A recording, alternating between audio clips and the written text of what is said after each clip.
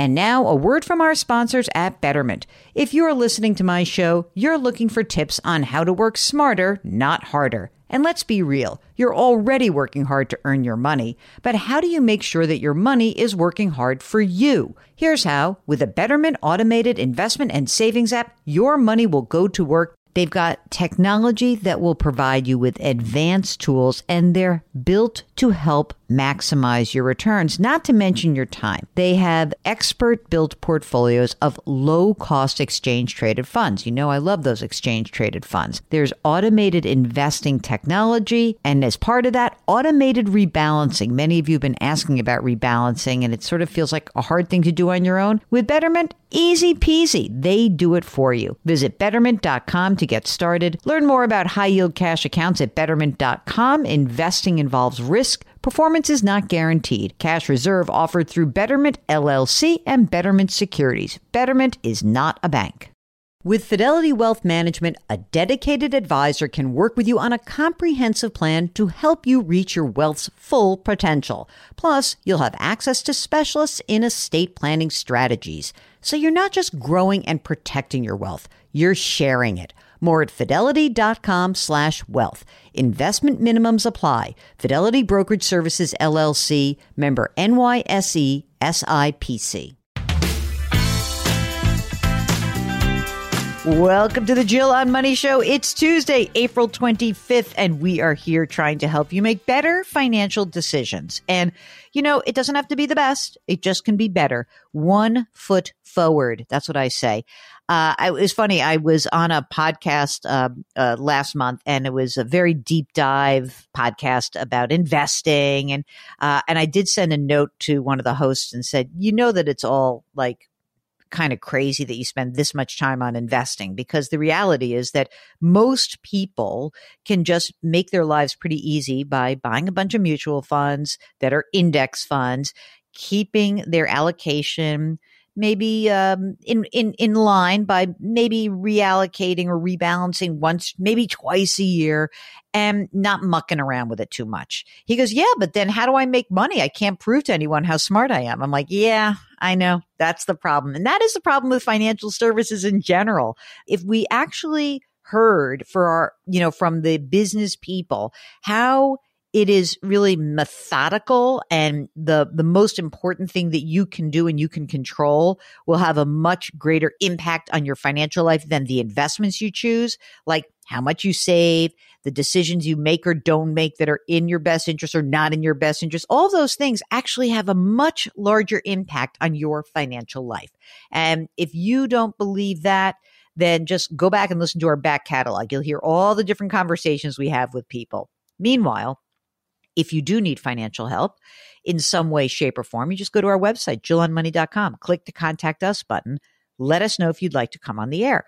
While you're on the website, don't forget, you can sign up for the free weekly newsletter. You can buy the book, The Great Money Reset, and you can also subscribe to our new service. It's called Jill on Money Live, where you will have access to quarterly live webinars and lots more special content. Today, we are joined on the line with Jim and Linda, who are from Buffalo, New York, listening to us on the radio at WBEN Radio in Buffalo, one of my favorite stations in the nation. Hello, Jim and Linda. How are you? Hey, Jill. Hello, great. Fantastic. What brings you to us? Well, my wife and I are contemplating retirement, and initially we figured when we were about to retire, we would sell our home here and purchase some property out of state, or preferably a small farm out of state. During COVID, we had an opportunity to spend some time figuring out where we want to move, and we finally did buy some vacant land. Where is the vacant land? Well, it's actually in Hawaii. Stop it. No way. Yep. Oh my. I mean, that feels dreamy, but of course I'm also thinking about, it sounds also sort of expensive, because Hawaii, I've always heard Hawaii is quite expensive. So tell us a little bit about how you came to stumble upon vacant land in Hawaii. You know, one of the reasons for our move, we just wanted warmer climate. We visited Hawaii several times in the past, and we kind of joked at the time, the first time we went, that, you know, this is where we're going to retire. And met up with a realtor that actually grew up in Syracuse, and he kind of pointed us in the right direction, and we found this property, and we just went for it. How much did it cost? $450. Just for the vacant lot? Yeah, it's 13 acres, so it's substantial. Are there pineapple trees on these 13 acres? That's all I care about. No, okay. There's cows. Cows? Wow. Cows are a godsend there. Wow. Just for tax purposes, it's incredibly cheap at the moment. Okay. So why don't you tell us about yourselves? And I presume the genesis of your call is to sort of say, how do we get from Buffalo to Hawaii, and in more ways than one? Mm-hmm. Yeah, exactly. Okay. So tell us about yourselves. Jim, how old are you? I'm 63. Okay. Linda, how old are you? 64. Are you both working? Yes, I'm working full-time. Linda's working part-time. Okay. How much do you earn, Jim? $115. And Linda, how about your part-time? 37. Will either of you be entitled to a pension? I will be from a previous employer. How much will that be, Jim? If I would take it now, it would be about $1,500 a month, and it would increase like 8% a year if I delay taking it. That's great. Fantastic. Okay. And what about your Social Security benefits? So if I look at your full retirement age for each of you, do you know what those benefits are? Yep. Mine will be $34.50, and Linda's will be $26.20. Okay. Got it. Okay. Now, how much is the house in Buffalo worth? We're figuring $600. Do you have a mortgage that's left on it? Yeah, we refinanced in part to purchase this Hawaii property, and we have $285 mortgage, 3.125%, 30-year. Okay. Is it fair to assume that when you do this, when you actually make this decision, you will sell your house, or do you want to try to keep the house and also do the Hawaii thing? No, we need the proceeds from the sale for down payment on the home that we're going to build. Okay. And the $450 that you paid for the vacant land, you did that with cash? Yes. Okay, got it. All right. So you had some cash on hand, you refied the house, you own the lot outright. How much will it cost you to build the house that you would like, or the structure that you would like on this Hawaii land? Yeah, as of today, we're going to say about $700,000. Holy smokes. I can't wait to come visit. Okay. It's really quite modest. So you say, okay? I get it. Yes, believe me, it is. All right. So you have $300,000 of equity in your current home. What are we going to do for the other $400,000? Do you have money saved for this? Not much. We were planning on taking out a construction loan that would turn into a conventional mortgage once we move in. Okay. Tell us about other money that you have saved up. What have you guys done in terms of your own retirement savings outside of the pension? I have a 401k and a small IRA. The total is about $950,000. Okay, that's great. And Linda? She has a 403b account with about $235 in it. That's great. And what about non-retirement? Did you kind of drain a lot of that because of the land purchase? Yeah, we did. We're doing okay. We have about $50,000 in our emergency fund, $45,000 in after-tax mutual fund, and a $22,000 brokerage account. So when do you really see this transformation happening? What's your ideal?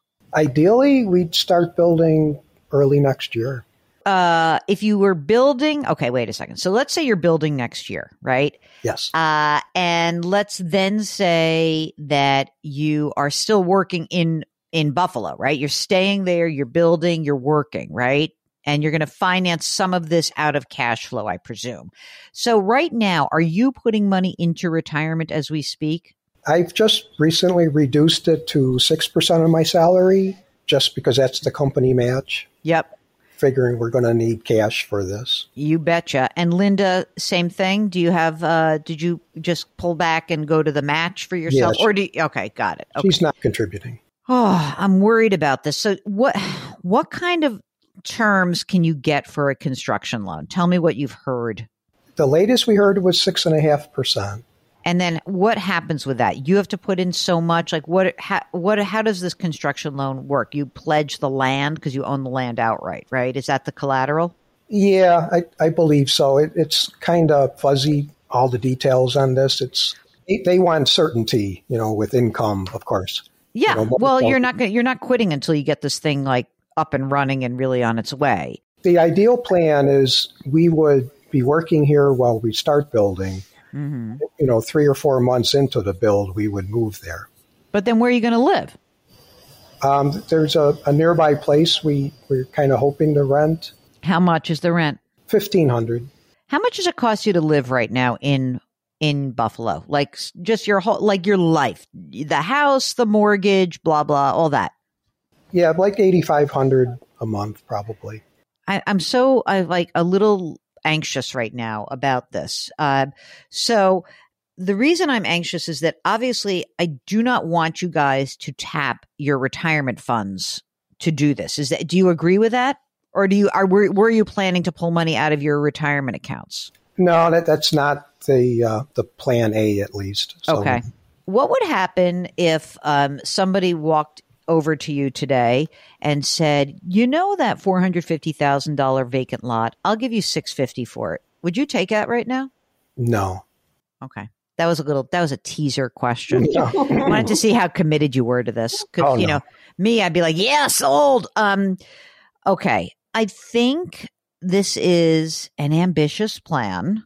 I mean, obviously having the pension and Social Security for both of you is a good chunk of money, right? So, it's like $6,000, $7,000, like almost $8,000 right there a month in income.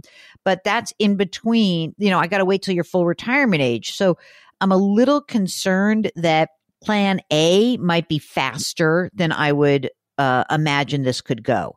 So what would happen if, for example, if you were still like, if you didn't work, I feel like you guys are going to have to work until you're 65. Because where are you getting your health insurance? Do you have health insurance? Until Linda turns 65, we're good with health insurance. After that, I'm certainly willing to work full-time, part-time.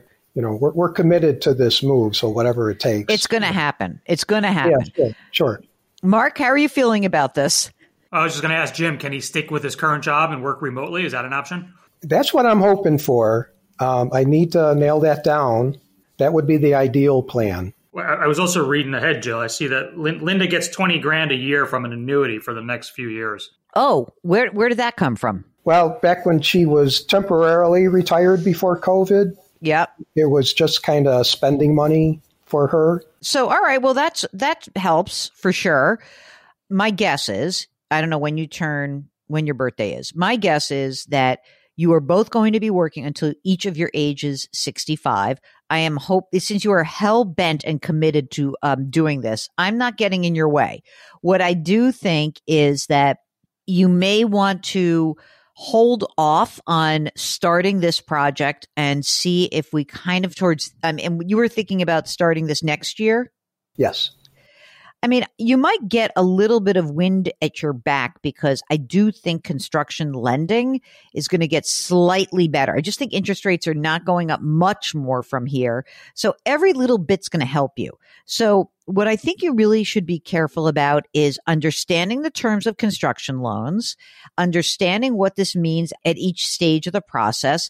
And I think you're absolutely right. You've got to beef up your emergency reserve fund. So maybe while you guys are still both working, that $20,000 a year, just pop that into the house fund for right now. Like if it's this year and next year, even if it's like a couple of years, that's going to help you. I really think that the longer you work, the better it's going to be. And if you're willing to work, especially until you reach your full retirement ages, you're going to end up with a little bit more equity in a house than I would want as I got older. But who am I to squash your dream? Mark calls me the dream crusher.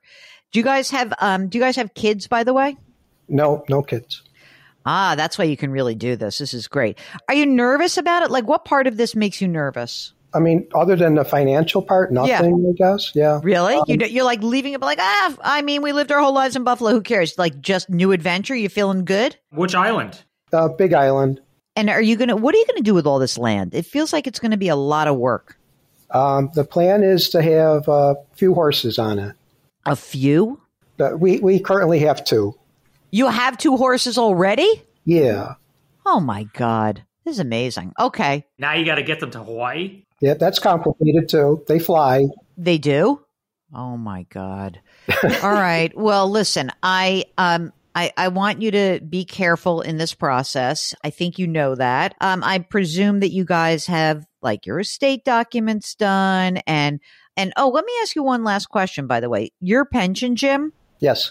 When do you have to pull the trigger on that? Like, how does it work? Because I'm wondering if for some reason you have a choice on having a survivor benefit. I would like Linda to be able to have a survivor benefit if something were to happen to you. So just keep that in mind. Yeah, there's tons of options with different survivors. The one that I quoted you was like a 65%. Okay. Which they seem to push a little bit or recommend.